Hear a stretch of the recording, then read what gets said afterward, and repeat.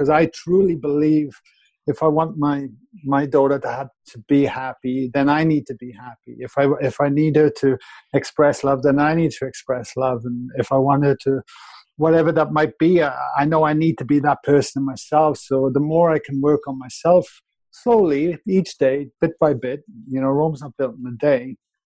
I look at small gains every day as opposed to just trying to compress everything in for a month and then forget about it. It doesn't work like that, right? So the more I see Ava, the more it makes me want to work on be the best version of myself. So I know that it will reflect directly back in her as well. Welcome to the Self-Love Podcast, the show that helps crack open your heart and inspire a deeper regard for your own well-being and happiness. Proudly brought to you by 28 Essentials. Here's your host, the gorgeous Kim Morrison. Welcome to this week's Self-Love Podcast. I am really excited to bring to you an incredibly beautiful soul, someone who I stalked for a little while, quite some time, loved the way he speaks, cannot stop listening to his podcast, but also was incredibly touched to meet him. And what was even more profound is when I got to meet the amazing Guy Lawrence. It was during the Wellness Breakthrough, which we hold in the Dandenongs every year in February. And one of the most profound experiences was to have an ice bath with Guy and the rest of us. And this podcast, you'll see the beautiful man behind the coach, the speaker, the wellness advocate, and entrepreneur. He is the founder of Let It In, but behind all of this, you will see an extraordinary human, someone who cares deeply for the experience of personal growth, and someone who shares very openly in this podcast what it means to be a dad. And you'll see that we push a few buttons here with the gorgeous Guy. And I just think it's a really lovely place to get to when a gorgeous man opens his heart and shares of himself and gets to that vulnerable space when he realizes that love is truly one of the greatest of all things to not only have in yourself, but certainly to share, particularly when you have a baby. I certainly hope you'll enjoy this podcast as much as I do. Just in case you don't know who Guy is, he originally co-founded the natural supplement company 180 Nutrition in 2010, which did go on to become one of Australia's leading natural proteins, and in fact became a Telstra Business Awards finalist for all their efforts.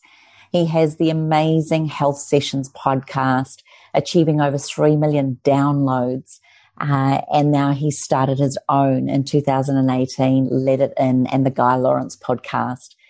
He is one of those people that runs workshops that really aren't just a case of attending a workshop, but you truly do have breakthroughs. And I think his commitment is about really supporting people to be their best so they can live their best lives as well. With over 10 years in the health and fitness industry, he has explored many facets of health, including what's deemed alternative. And through his explorations, he's measured his effects on the body, from using meditation and neuroscience to create altered states of consciousness, shamanic rituals, cold exposure, and breath work, to name a few. His passion is demystifying the process and separating the woo-woo from the practical applications that help create transformation in one's life. I can honestly say this is a very heartfelt interview, and I sincerely hope you enjoyed as much as I do. Please don't forget to follow Guy on all of his platforms, which you'll see I have put in the show notes. And don't forget to give the Self-Love Podcast a 5-star rating. Every time you do that, I want you to know it doesn't go unnoticed.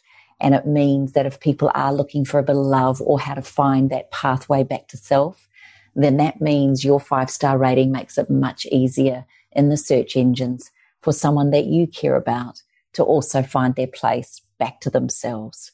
Buckle in, guys, and enjoy this week's podcast. It's a beauty.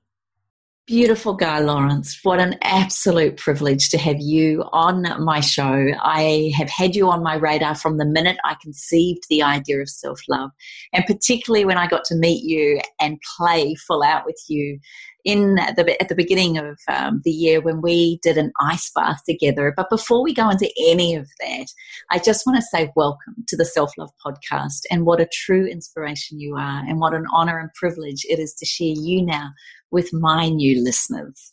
Well, thank you. It's such an honor. Honestly, I mean that. I've been following you from afar for a long time as well. And we finally, like you said, connected in February. And when you asked me to come on, I was truly humbled and honored. So hopefully I can be of service to you and your listeners today and see what comes out. I promise you are. And that's why I wanted to have you on here. And I think, to get us really started, as you can tell with my intro, I absolutely adore you. You've done a lot of work and a lot of personal growth. But I guess first up, I'd love to know, just off the top of your head, what is your definition of self-love? Wow. That's a really big question. And as a man, that probably has varied a hell of a lot throughout my lifetime with self-love. But I think to me, it's about self-care, self-preservation, truth, and exploring the deeper part of ourselves and allowing not to be afraid of that, but allow whatever truly wants to come through into its greatest expression, and living a life and creating rituals and habits and people and everything that nurture that aspect of ourselves to come through more and more. And I've found for myself personally, as over the years, I've not shied away from it, but leaned into, I guess, that self-exploration and allowed those aspects to come through. I've learned more and more about myself. And I've realized I know less and less and less about myself the more I learn about myself. So I'm not sure if that answers the question, but to me, that's where it's at. And these days now, I really try and live my life from that truth of myself, from that aspect, and if it feels in alignment or not, and making decisions that are going to support me and not only be kind to me, but challenge me and have and everything in between. And I think it's really important. And we quite often place ourselves behind other people, and we do a lot of things and put ourselves last. But in some respects, I think we need to be a little bit selfish when it comes to self-love and having a nurturing sequence to ourselves to then allow our best version to be for everyone else as well. I don't always get it right. Don't get me wrong. I'm not standing here saying I have the answers, but at the same time, the more I've done that, the more I've become personally empowered, if you like, and then come from that place and make decisions from that place and shape my life from that place. And it comes down to love, I think, at the end of the day. I have a personal belief. Absolutely agree with you. I have a personal belief that self-love is at the foundation of all things. So it doesn't matter what aspect in your life, whether you're educating yourself, whether you're physically training, whether you're a parent, whether you're a business person, whatever it is that we do, everything at the forefront, at the foundation, is our ability to love ourselves. Now, you've become a dad. You've just seen and probably realized that the heart can expand so far with even more love than you ever imagined. And when you look at that baby and you see nothing but pure love, what in your opinion, or where in your opinion, does it kind of almost, I don't know if wrong is the right word, but where we kind of almost fall out of our love or love with ourselves, or we start to challenge ourselves or doubt ourselves, until we start doing what you've been doing, where we get back into a pathway of discovering our love for self.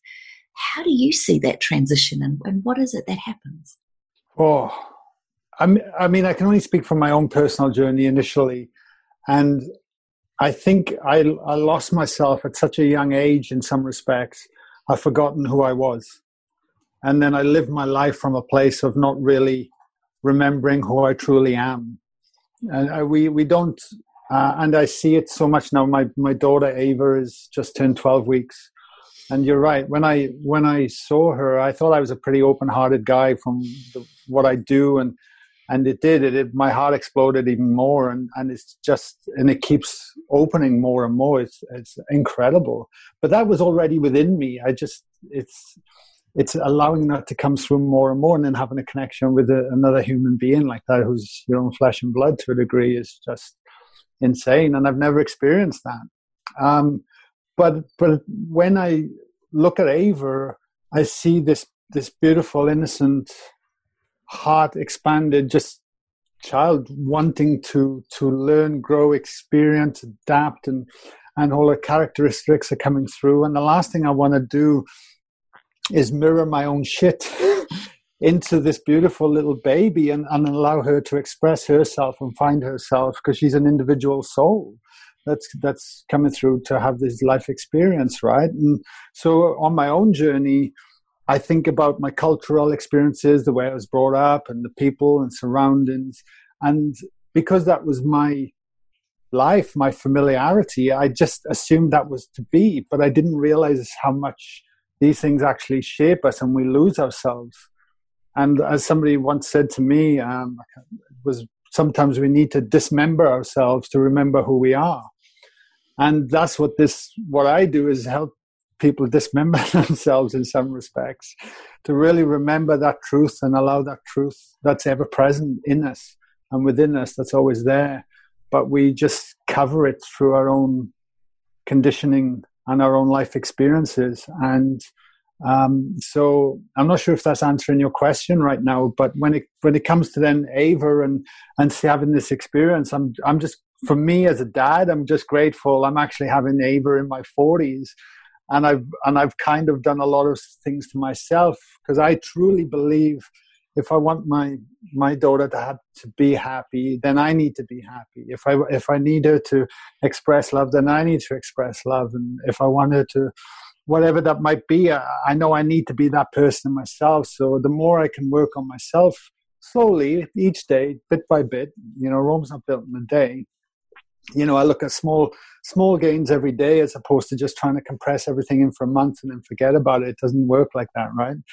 So the more I see Ava, the more it makes me want to work on be the best version of myself. So I know that it will reflect directly back in her as well. So that's the way I see it. You make a really beautiful point about our parenting, our upbringing, our circumstance, maybe even our personalities, the DNA that we come into the world with. Maybe if we believe in coming in with also 7 generations of cellular memory and things like that, whatever it looks like, this little being has arrived. In many ways, the responsibility of being a parent has you also looked back on your own parenting, your own parents' parenting, and how you were brought up. How would you, or what would your advice be to someone who may not have had parents so aware, who may have gone through different traumas and things like that? Do you believe at some point we need to own who we are in that, or do you think it's something that we hold our past accountable to? How do we shift through those moments? Yeah, well, the first thing I look at is, with any parenting, I truly believe, no matter what the circumstances, there's an element of everybody believes they're doing their best. So we gotta take that away straight away. Otherwise, we can lay blame and point fingers and hold on to that story. And absolutely, we can have traumatic incidences and different things come into our life, or hold on to judgments and shame that produce shame and guilt, or whatever's holding us on. But ultimately, is that going to serve us and allow us to express our truth if we don't learn to begin to let that go? And I think, the more I've sort of lent into this work and what I do now, I believe the body holds memory, and the body is actually the body can create a homeostasis. The body wants to just keep you safe. It's hardwired to do that. We are hardwired 5 times to 1 to think negatively, because then we're always on alert. So we're always going to stay alive, and we can create scenarios in our mind to help serve the body's conditioned ways, if that makes sense. And we're not even aware of it. So when it comes to what you said as well, I mean, we actually work through, we call it the flower of flow. But the 4 key components at the basis of it, before it branches out into much deeper components, is awareness, is acceptance, is then intention, and then inspired action. So when you start to think about those components, the first thing is that we actually have to become aware. And we have to become so aware that we can detach ourselves from the patterns and be the third person observer. It's called metacognition. It's being the watcher. It's what yogis have been talking about for many, many a year. And if we can really develop that practice of actually becoming aware, because if we're running from 95% of the subconscious mind on a daily basis, and there's only a small part of ourselves, we are just in behavioral patterns constantly. And then we are creating thoughts, and thoughts create emotions and feelings can then create thoughts, and we stay in this paradigm that is then seeing the world through the lens of what we are thinking of feeling, because we only meet information on the same level of how we feel in that moment, right? So by becoming aware of something, we can actually start to become the third party. It's almost like, I always imagine if I had a camera crew following me around everywhere, and then I had to watch it back at the end of the day, I'd be like, oh my God, was that me? Did I see, look at the way I walk right now? Oh my gosh, look at the, did I say that to that person? Look how much I just talked my ear off to that person without actually asking them, how are they today? Because I just needed to be heard so I could vent my thoughts and my feelings and keep myself locked in that state of being right now. And then if we watched it back, we would all of a sudden become highly acutely aware of probably aspects of ourselves we have not even been aware of or have not wanted to look at, right? So awareness becomes such a key component, and it takes courage. I think it's become, then we can become aware of love. We can become aware of ourselves to allow the greatest expression of self-love that we've seen through. But then, of course, from awareness, once we start to develop that awareness, what's the next thing we need to do? We need to accept. We need to accept it. And then we're starting to look into a whole can of worms because then we have to start to take ownership, 100% ownership. And until we're ready to do that, we're always going to fall back into the default patterns. But quite often what we don't realize is instead of working against the body and pushing, we can begin to work with it. And that's where different practices can start to come in. Like we held a group meditation just a couple of nights ago online. I think we had about 50 on there, and the energy was palpable and powerful. And then we were getting people coming in the next day. I don't even know why I started crying, but the moment I got on, I just started crying and opening up, and and that's the actual body beginning to let go of the conditioned past, the stuff, and when I think it from an energetic perspective, energy can either be created or destroyed. It just transforms from one form to another. And I actually see that within the body, the somatic practices that allow the body to start releasing and letting go and allowing energy to move through it to create more coherence, which shifts the state of being. And from that state of being shifting, it then starts to allow us to feel differently. And quite often we're always waiting for the external to change to make us feel. But what we're trying to do is flip it, is that we become the way of being is feeling a certain way, which can be a lot more positive in a state of joy and love and happiness. And then the external starts to meet the way you're feeling as opposed to reaching out. Right? Yeah. So as we were, and this is a process. Look, it's taken me years. It's not like, I'm going to get a bag of tricks and get this. Like if somebody has neglected their health for the last 20 years, I worked in the fitness industry for a long time, and I would see it all the time. Somebody would say, you got to start exercising, you got to stop burning calories, and they'd come in and they want to say, oh, well, I actually want to lose a bit of weight and get fit. My doctors told me I got high blood pressure or whatever, and it would be a shock that is like, well, no, actually, you got to change the whole lifestyle around it and create good habits to support that. And over time, the new version of yourself will come through and you'll get the results long term, And it's the same with this work. You've got to start to create the rituals, the habits, the practices. and the subtle shifts start to shift over time. And we've seen it time and time again. And yes, absolutely, you can compress time. We do it at our retreats to move that quicker, but there's still a process. You still want a foundation in place. You still want to be able to work with it and slowly experience it and then get it. It's just like any other skill. It's a skill set that we learn over time. And of course, once you've become aware, once you've accepted, you can then, you're then reclaiming your energy back, right? We use the analogy, we're like a leaky bucket. We're giving our energy away everywhere, and this bucket's just leaking energy. And from an energy, because I go very, very, on my podcast, I'm sure as well, I go very deep into looking at the world from an energetic perspective, because I think ultimately at our core, it is all vibration and energy. But we don't realize we're giving that away so much. But as we work through the awareness and acceptance, we can then start reclaiming our power back. And as we start pulling our power back and our energy back, we can then start to intentionally direct it into what it is that we want to start moving towards.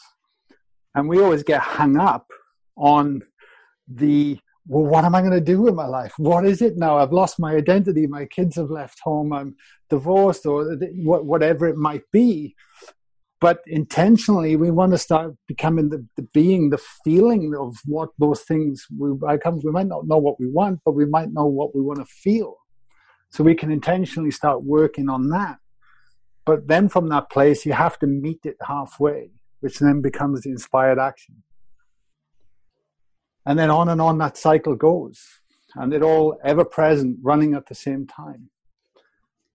It's insane. And you know what? I wrote a book, as you're probably aware, The Art of Self-Love. And step one is the being aware of acknowledging that you're either in a dark place or in an opposing force, or your energy is low, or that you're not feeling love. That's the first step. And my final step in all those 6 processes is self-acceptance, where we can accept the great and the not so great. And it's almost like I'm seeing a mirror reflect. I'm hearing the mirror of my work. We're just framing it in a different way, right? So I would love to ask you then, that intent and inspired action. You mentioned something just briefly before around, I think you said rituals, habits, and practices. I would imagine they would become the foundation with the intent and what you're actually doing to start to create. Because so many of us, we don't know what to do. I'm aware that I'm not in a great place. I accept that I'm not always brilliant, or I accept that there's new hope and possibility for change. I imagine that there's some rituals and practices and steps that you would want to engage with to help me get out of my own way. Is that what you're saying, or is that part of the process? Totally, yeah. Because you want to be able to be aware enough to break the cycle in the moment that's happening.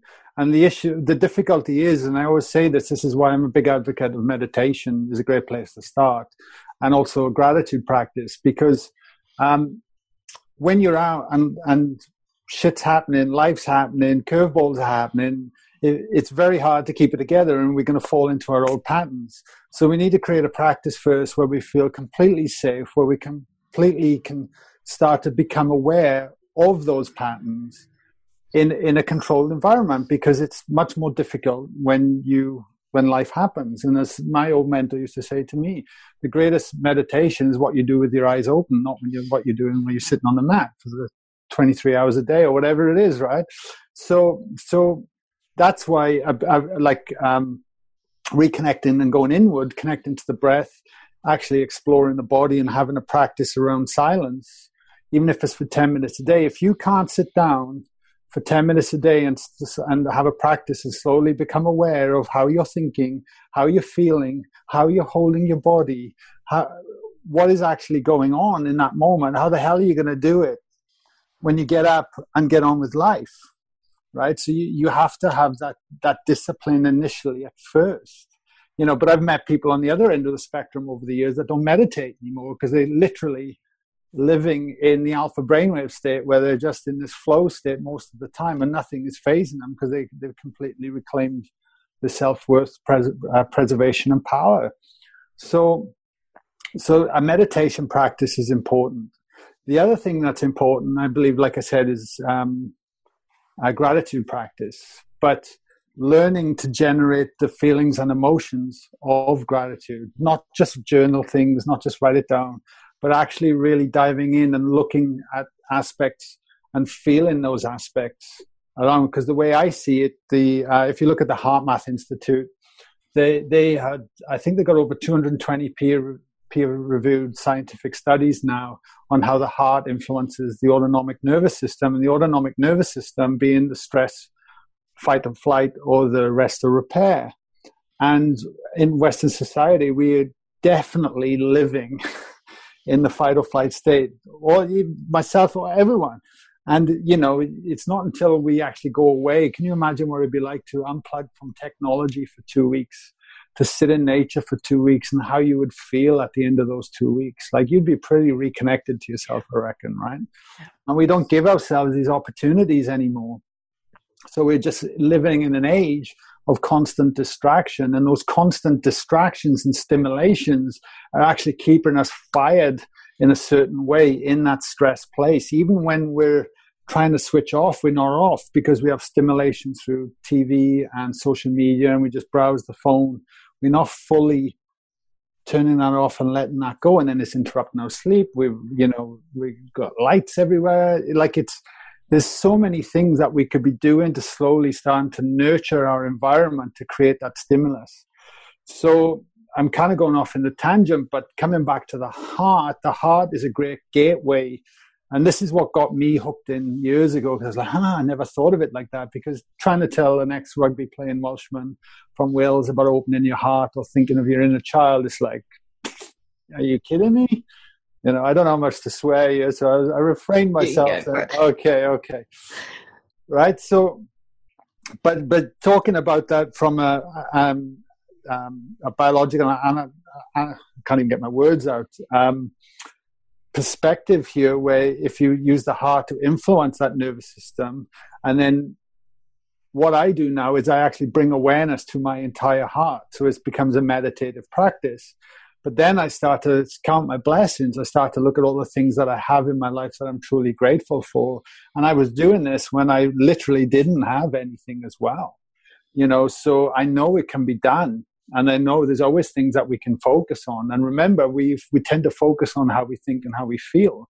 So if all we're seeing is pain, shame, regret, and feeling a certain way, if we're not willing to start to generate a self-preservation practice for ourselves first, then it's never going to start to show up externally in our life. And we actually become more chemically dependent on the way we think we feel based upon our past experiences than the future self that we want. So that's why we stay locked. But a simple gratitude practice of feeling coming from the heart can slowly interrupt those patterns.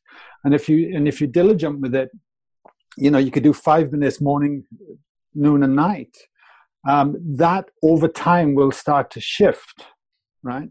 But what I found as well, then, is that without sounding too woo-woo, would I sound woo-woo on this? No, not at all. No, okay. Go for it. Without sounding too woo, you can start to energetically connect with people, because we actually, like I said, we're all energetic beings having a physical experience. And I've interviewed enough scientists and met enough scientists now, hundreds, that are talking about this field of energy that's beyond space and time, the 3D reality called the 0 point field, the unified field, doesn't matter what you call it. But it's there. It's like the woven fabric that's, we're all in it, and it's all around us. We're part of it. Like the space right now is not empty space. There is subtle energy going on, and we can actually, as we're part of it, we can actually connect that in a group environment. So you can then start to amplify that energetic experience, which can then shift that homeostasis I was talking about. So you can quicken the process, because with this work, you can't learn it from the mind. You really need to experience it. Once you experience it, like you getting in the ice bath, right? Once you have an experience, you like, or the breathing, you're like, wow, I actually felt that in my body. It felt visceral, it's real. And it's the same with this work. You can have direct experiences. And what I'm really keen and being able to help people with is to have that direct experience, because once they have that direct experience, It's going to plant a seed, and something in them is going to change. And that change can ultimately change the direction of their entire life, given enough time. Yeah. So it's incredible. And I want to highlight you for that with the work that you've done, because I would imagine, Guy, and I'd love it if you were really willing to be open here, that in your deepest, darkest times, and times when you've really struggled within yourself, or perhaps had self-doubt or not believed in what's possible, could you talk us through, or maybe give us an example of when you've been there, and then tell us how you've got through that? Because ultimately, when we hear the practicality of it and we're in a great place, it feels a lot easier to adapt or to bring those skills into our world. But when we're lying on our bathroom floor, or when our heart feels shattered into a million pieces, or we don't believe that there's any good anymore in the world, how do we find a way to find ourselves, to trust, to believe that we have the power and capability to get through it? And do you have an example of that for yourself? Sure, yeah. Well, I spent most of my 20s drifting. I when I grew up, I always felt a little bit of a black sheep, a little bit of an anomaly. I was aware enough to, I never went to school. Towards the end, I was bunking school. I came out of school with no qualifications, pretty much. And when I look back and look at my younger self then, I realized that I was not wanting to accept the current status quo of how I should be living my life. But I had no tools, and I had no one around me that understood what was going on for me at that point in time. So I always lived with one foot out the door, constantly. And it was my greatest gift and my greatest detriment to my happiness at the same time. So by the time I got to 30, I was actually getting into a very depressed state, because I was jumping from job to relationship to country to city, and I just couldn't settle down. And I thought, is this how I'm going to live my life? And it was awful. It really was awful.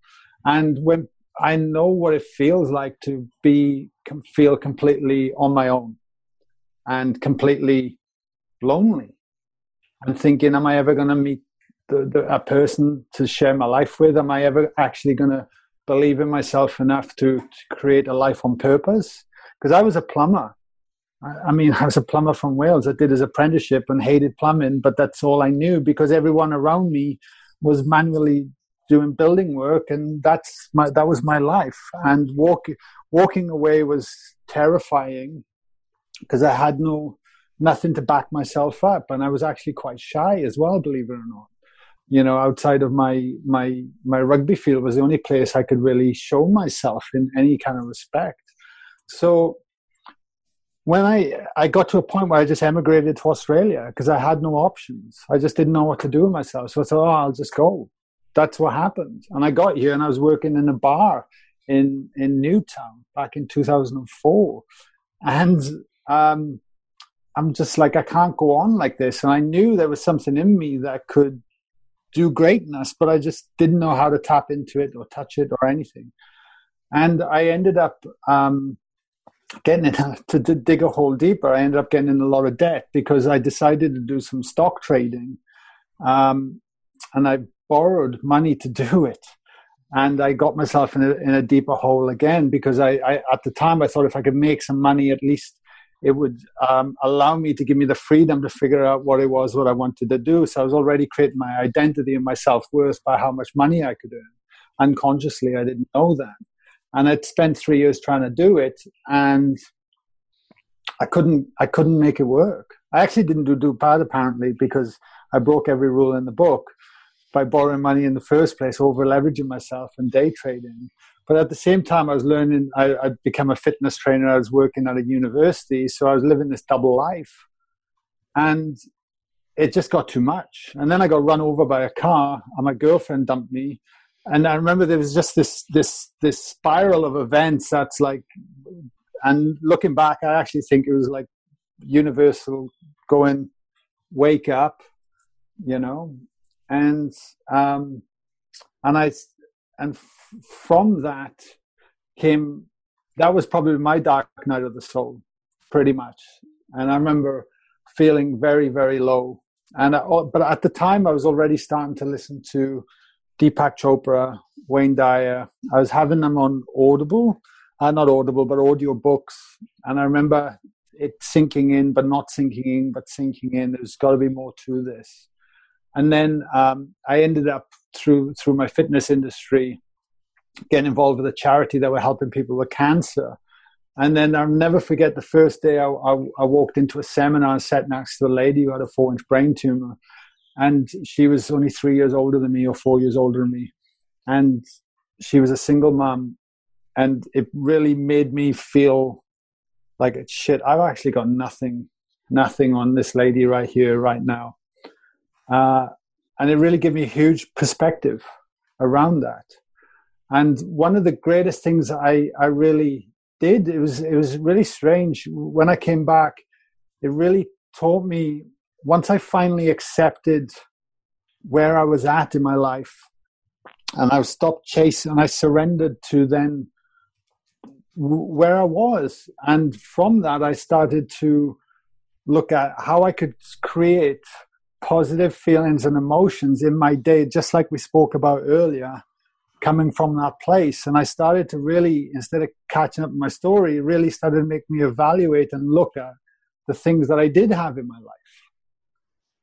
And there was a lot, really, at the end of the day. I just couldn't see it before. So what I started doing, and I'll never forget this, was I would just try and be as positive in a nice way, coming from heart, not faking it. And so when I was working at the university, I would start going out of my way more in a way of giving. And people used to walk in, and I used to challenge myself, can I put a smile on this person's face within 10 seconds so they walk through the door? And most of the time I would get it. But through that, I was really connecting more and more with people and finding just being happy again, like for no apparent reason. I mean, when I look back through my entire life, most things that make me happy are still the simple things in life that have always made me happy in the simple things in life. It's just for quite some time I'd bought into this other idea because we get it shoved down our throats of how we should look, feel, and act and behave from the external world. But I turned my TV around. My TV faced the wall. It's the truth. And I didn't watch TV for about 9 years. I just, like, people were saying, have you watched Game of Thrones? I was like, what's that? Like, I just removed myself from this kind of way and came back to what really mattered. And then from there, I was reading books instead. So I read The 4-Hour Workweek, was one of the sort of first business self-help books that I read that spawned 180 Nutrition off the back of that book. And off the back of giving myself space, and off the back of being in 30 grand in debt, I still managed to make it all work because I was passionate enough and willing enough to find a way once I'd let go of all my stories. And I had a wake-up call, and looking back, my wake-up call was very kind to me. And I'm actually grateful for that now because I see other people that have much more challenging wake-up calls, right? And sadly, some don't make it through either. So, but with hindsight, the signs are there quite often, and we're just not encouraged enough in society to start listening to that and to start honoring those feelings that want to come through at a deeper level from the heart than what we get caught up in the mind all the time because we're so conditioned to just think with our mind. But I really think we can get beyond the mind and feel and think from the heart too, and start to act and trust upon that. And the more we do that, the more we gain momentum from that place. But there's no logic in that. I agree. You've said a couple of times, and I'm curious around this, that you've said removed myself a couple of times. You removed yourself from Wales. It was almost like the energy wasn't matching what you were looking for. Subconsciously, intuitively, you knew to remove yourself.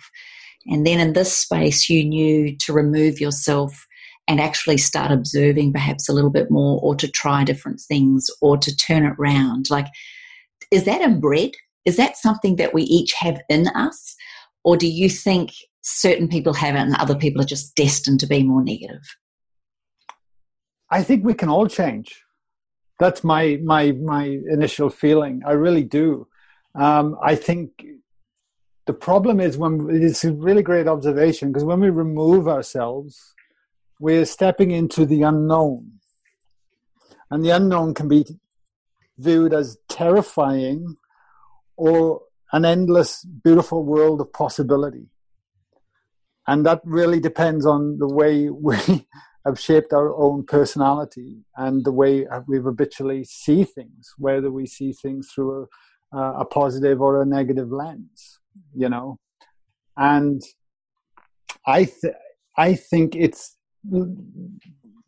looking at what myself and my own personal life, if I hadn't removed myself from certain situations or certain things and had the courage to grow, I wouldn't have grown, because I'm always going to be held back, I believe, by my environment to a degree.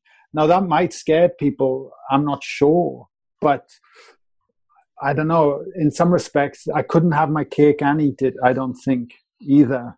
So as I found myself more and more, or as I find myself more and more, my life changes more and more, but in a beautiful way. It almost gets to the point where I think life is forever flowing through us, and I'm now willing to flow with it, as opposed to try and hold on and resist.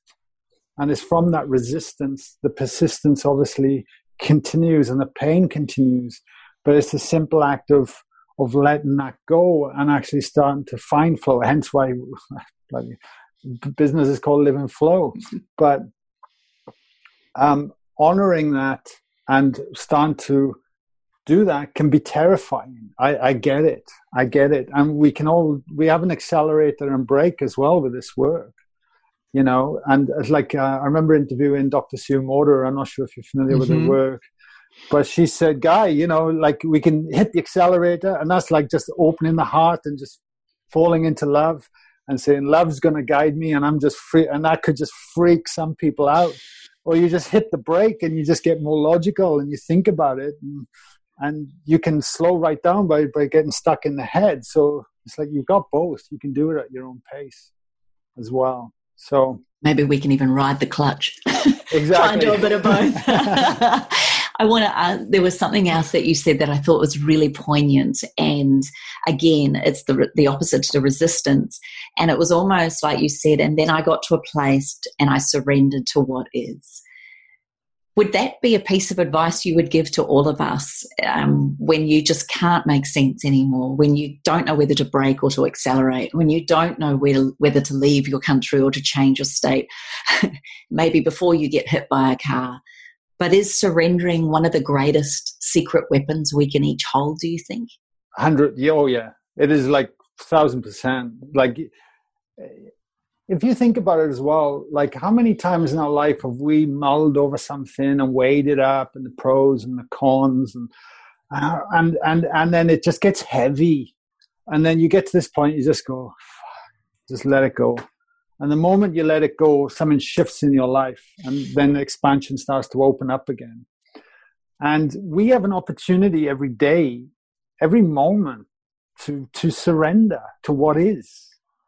And it's only and I believe, when I was talking about the leaky buckets and everything, surrender is a huge component of coming back to the present moment. And when you find the pure present moment, and if you can be from there, for me, that's where creation comes from.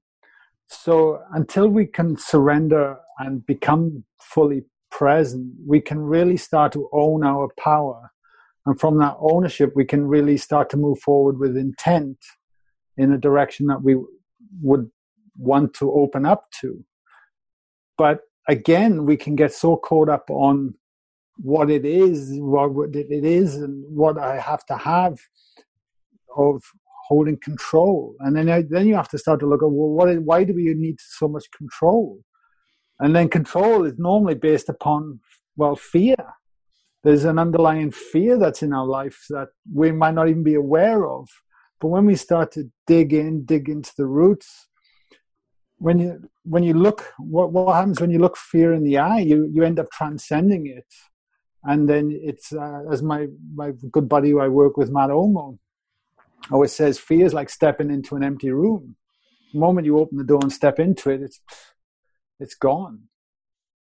So I think surrender, again, is terrifying, but so beautiful and rewarding at the same time. And if we give ourselves permission to surrender, we're allowing opportunity to start to come back into our life and allowing growth. And I believe it's a shame to deny ourselves of that. Yeah. One of the most powerful things you do is to teach us through physical challenge. And I love, for instance, the ice bath. Let me reframe that. I don't know if I loved it while I was in it, but I loved the experience and I loved how I felt afterwards, and then actually got back in. So we'll go to that another moment. But what I want to say to you or ask you, to create a more pliable brain, to change our mindset, to create different, more positive thoughts or opportunity or potential within us, and to create change in the neuroplasticity of the brain. Yeah. Sometimes we do need a physical barometer to actually shift through that. And I know you taught us this. Could you just give us a reason, an example, and teachings around why sometimes a physical challenge can be the best barometer to create a mental, emotional shift? Sure. Well, there's multiple reasons. One, something physical with a physical shift like an ice bath is very tangible. I found from the self-development industry and there's a lot of intangible growth happening as well. And it's like, how do we measure that? How can we have a visceral response and see it show up in our lives? And, it's a similar philosophy to the computer. If we sat on our butts all day in front of a computer and that's all we did, 8 hours a day, every day, our body is going to learn that behavior very quickly. And it's going to become, lazy. It's going to become softer, and it's going to not have a physical stress. Like we need stress. Stress is not a bad word, but there's two different kinds of stress. And for me, why the ice bath is so good is because I like the term, there's a term called eustress. And eustress is about how you perceive a situation, and ultimately how that perception is going to make the body responding in a certain way just from the perception of it. Now, when you show somebody an ice bath, for instance, we are working on doing virtual reality where you have to walk a plank over 30 stories high. But we're hoping to bring that in next year. But so we'll stick to the ice bath for a minute, though. So when you see the ice bath for the first time, it's such a beautiful metaphor to life, because you look at that and you go, some people are either going to just freeze and shock horror, going, there's no freaking way I'm doing that, I'm getting in that, I just know. And other people go, this is a great challenge here, I'm excited, I've got this, I can do this. And that's what a eustress is like, do we see something as a threat? Or do we see it as a challenge or an opportunity for growth? And depending on, and it's been shown many, many times, but depending on how you see that is how your body is going to either collapse, restrict, retort. And we are our bodies intertwined with our bodies. So however our body is feeling, remember, is creating that thinking and feeling loop. So when you get in the ice bath, you have this beautiful opportunity to find surrender and let go, to step beyond the cold, to step beyond your mind and become the perfect awareness, the witness, the observer, and feel into that. And then when you do, you can surrender. And when you finally surrender, there's this beautiful moment where you go, I've got this.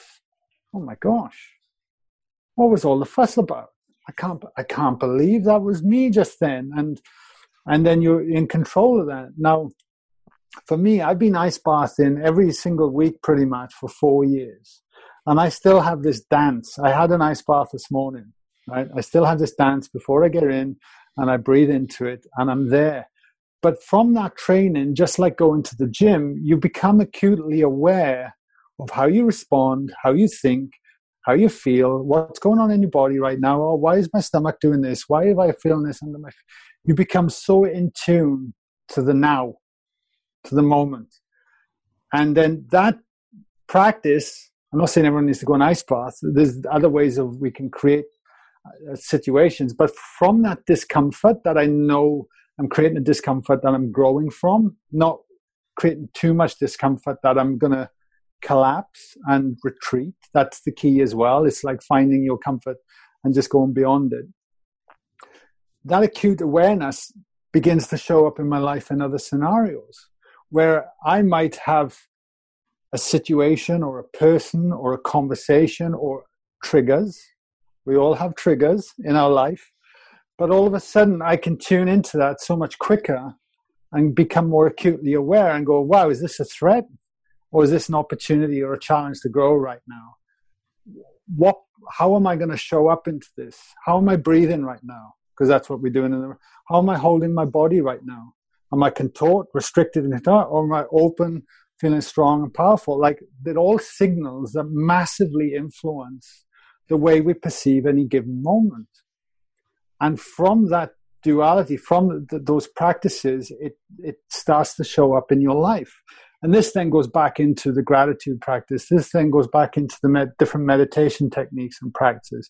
This then goes back into the group environments of the collective energy are starting to move things as well. Because you have to let go. That's the surrender, right? All these practices are all about finding ways and tools of reconditioning the body, but also reconditioning the mind as well. And for me, the ice bath is such a great physical, visceral, get in there experience. But there's other ways of doing that as well. It's like, for instance, when we run the retreat, Matt Olmo has been working with sound for 17, 18 years. And we can get move sound enough now and experiences that with the body wants to hold on. So have you ever had a situation in your mind, you're like, I know this is okay, I'll do this, but the whole body is just holding back. It's like it's a separate mammal, right? There's like a disconnect. Why is it doing that? Come on. And that happens when you start to go into these meditative states. But if you learn to become the witness and surrender to it, the body will start to reorganize itself. And some of the sounds can be really strong. When you got a gong, and that's like 7 feet away from you, and that thing is like, it's intense, man. And you're like, oh, but then you surrender into it, and whatever needs to move starts to move.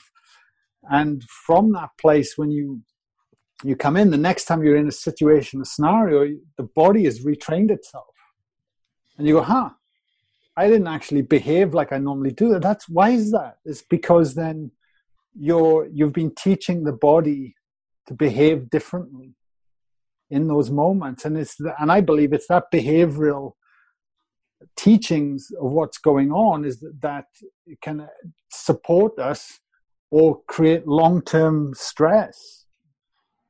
And through the long-term disharmony or stress, dis-ease can come from that, right? So that's what I'm so passionate about. That's why I left what I was doing in the fitness and nutritional space to move into this space, because I felt like I'd have a much greater impact with people long-term. And that you do, my friend, that you do. And I want to come back to beautiful Ava. I know we're coming, I could talk to you and listen to you for hours. I have you in my ears all the time. So it's just like I'm in this little trance with you. But I want to come back to Ava. The work that you do, the work that we do in the health space isn't about helping people so much, but it's about being, I believe, a greater guide, mentor, support system for people to facilitate their own growth and learnings.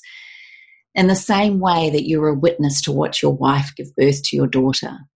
And if we look at that as a metaphor for life, and we look at what the woman's body, I remember the first time I gave birth, I panicked because my birth was so quick.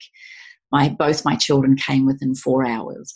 And that was not on the card. That was not on the menu, because I had all my oils and music, and I had this whole birth plan sorted that I wanted. And of course, the universe gave me an opportunity to see it in a whole different way. But Guy, I remember panicking. I remember panicking because my body was doing things so quickly, and there was a disconnect from my mind of what I thought should be and what my body was actually doing and how quick this baby was coming. And I will never forget my beautiful mother-in-law, who is a spiritualist. She's a practitioner of hypnotherapy and NLP. She is just a beautiful teacher in my world. Came into my ear as I was panicking, and she said, "My darling, see your body as the tide. The tide comes in and the tide goes out. Connect to that." And the minute I had that visual, something changed in me, and my instinctual mothering strength came in to deliver my baby very fast. What was it like for you to witness your wife giving birth, knowing that you couldn't do it for her, but also being a witness to watching what I believe is the most unbelievable experience on the planet? Could you talk us through that? Wow, what a beautiful question. It's got to be the most memorable moment of my life, and life changing, from going through the pregnancy, going through a miscarriage prior, to just supporting and holding, going through my own personal emotions, thinking, holy shit, I'm going to become a dad. Am I going to be all right at this job? I don't know. And then visualizing every day what it would be like to hold a baby in my hand. So I really wanted to embrace fatherhood. And I spent, honestly, 6, 7, 8 months. Every time I saw a dad, I'd speak to them. When I saw them carrying them, I would imagine myself carrying my daughter. I was just in it, right? I was doing what I do anyway, and then having Linda going, I think we're close. And then all of a sudden she's like, yep, it's happening. I'm like, no, it's happening. And then feeling myself like terrified, excited, and just jumping from pillar to post and just trying to just go be the witness, right? I was just doing my best to be the witness. And then jumping in the car and then being with her. We went to the birthing center in Lismore, which was beautiful there. And the labor was so long. It was so long. I think it was 26 hours in total. And I didn't sleep the whole night. I was just with her the whole time in there. And I was getting more and more delirious, more and more tired. And I remember it just became a blur, and in this state, and then witnessing Ava being born, was just I still can't put it into words. Like, honestly, it was incredible. And then I had the opportunity to have skin to skin very early, and Ava was there, just crying, just full of life, which was amazing. And I'm with Linda, and there was a connection instantly. And I thought, wow, how could I have ever been so scared about this? Wanting to welcome her in and be there with her. And I remember just leaving there thinking, oh my God, I felt like I'd given birth. Yeah. I was so exhausted, let alone what my wife had just gone through, to see that,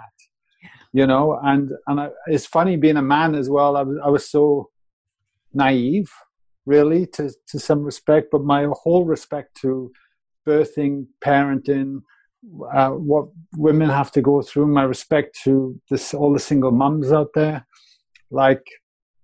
has just gone through the roof. It's getting me emotional thinking about it now. And I'm just grateful to have what I have with Linda, and to have what we have with a healthy child that's come through. It's just been amazing. It's been the greatest miracle in my life so far. And I'm excited to see where it goes. And I remind myself every day, because obviously Ava cries. I have sleepless nights, and there's moments where you're just like, Jesus, really?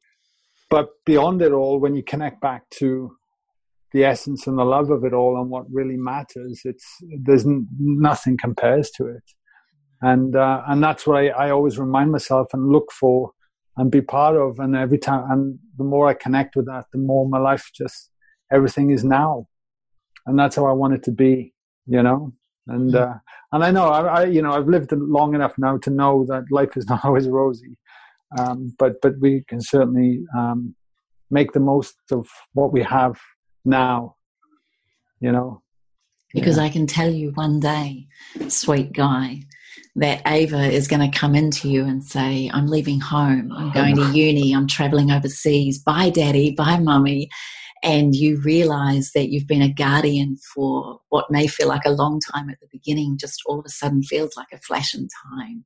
And the privilege to witness their growth and their expansion and to stand beside them, not necessarily lead them or push them, but to stand beside them and be the supporting role so that they experience their pains. You don't want to rob what I've learned is I don't want to rob my children of their pain. It's hard to witness. It's very difficult to not want to jump in and fix their problems. But I know for me, and I think you may agree, that my greatest learnings came from my greatest sufferings. If there was one piece of advice to give the people that are listening to this, what would it be? Live from the heart. Don't fear it. Like, live from it. The more I've learned to let go and come from that place and learn to trust that place, baby steps, whatever it might take, each day, my life has opened up more and more in ways that I could never imagine. You know, I was just, like I said, somebody that left school with no qualifications, not a hope in hell, and ended up really changing my whole life purely because I came from that place. And I think we all have that capability, but we've got to learn to trust it and then learn from others. That's why we do what we do, right? Because like you said, it's all about giving somebody their own awareness to become their own guru, to become their own self-empowered person, to move forward in life. And I believe it comes from the heart. So, Is there any favorite quotes that you have?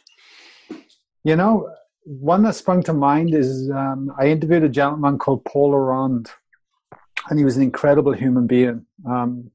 I should send you his podcast. You'd love it. And on his website, when I was researching him, it said, remember who you are and be that. And it stuck with me ever since. And I found myself using that a few times. So, yeah. I love it. I love it. Guy, if we wanted more of you and we wanted to be a part of your world and to learn from you, can you tell us how we can follow you? Sure, yeah. My website's guylawrence.com.au. I have a podcast there. I love my podcast. It's a great place to start if they want to go down the rabbit hole, for sure.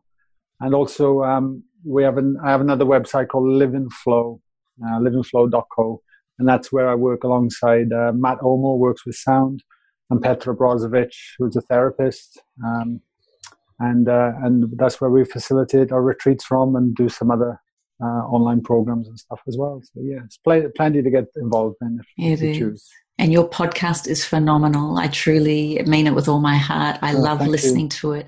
I love your questions. I love the guests, and I always take something away from it. So I just want to say thank you, and for your voice and that accent. We love it, and we're very glad you made a decision to leave Wales and come and become one of ours. So I just want to acknowledge you and thank you for the work that you do. And I want to say thank you to Linda and Ava for opening your heart even more, because Guy Lawrence with an even more expanded heart makes the world a better place. So thank you so much for being here with me. It's been a real privilege. Thank you, Kim.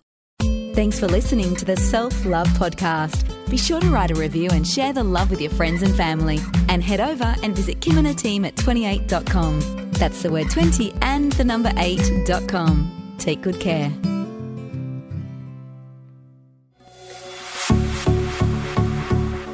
This has been a production of TheWellnessCouch.com. Check us out on Facebook and join in the conversation on Facebook.com/The Wellness Couch. Subscribe to each show on iTunes and check us out on Twitter.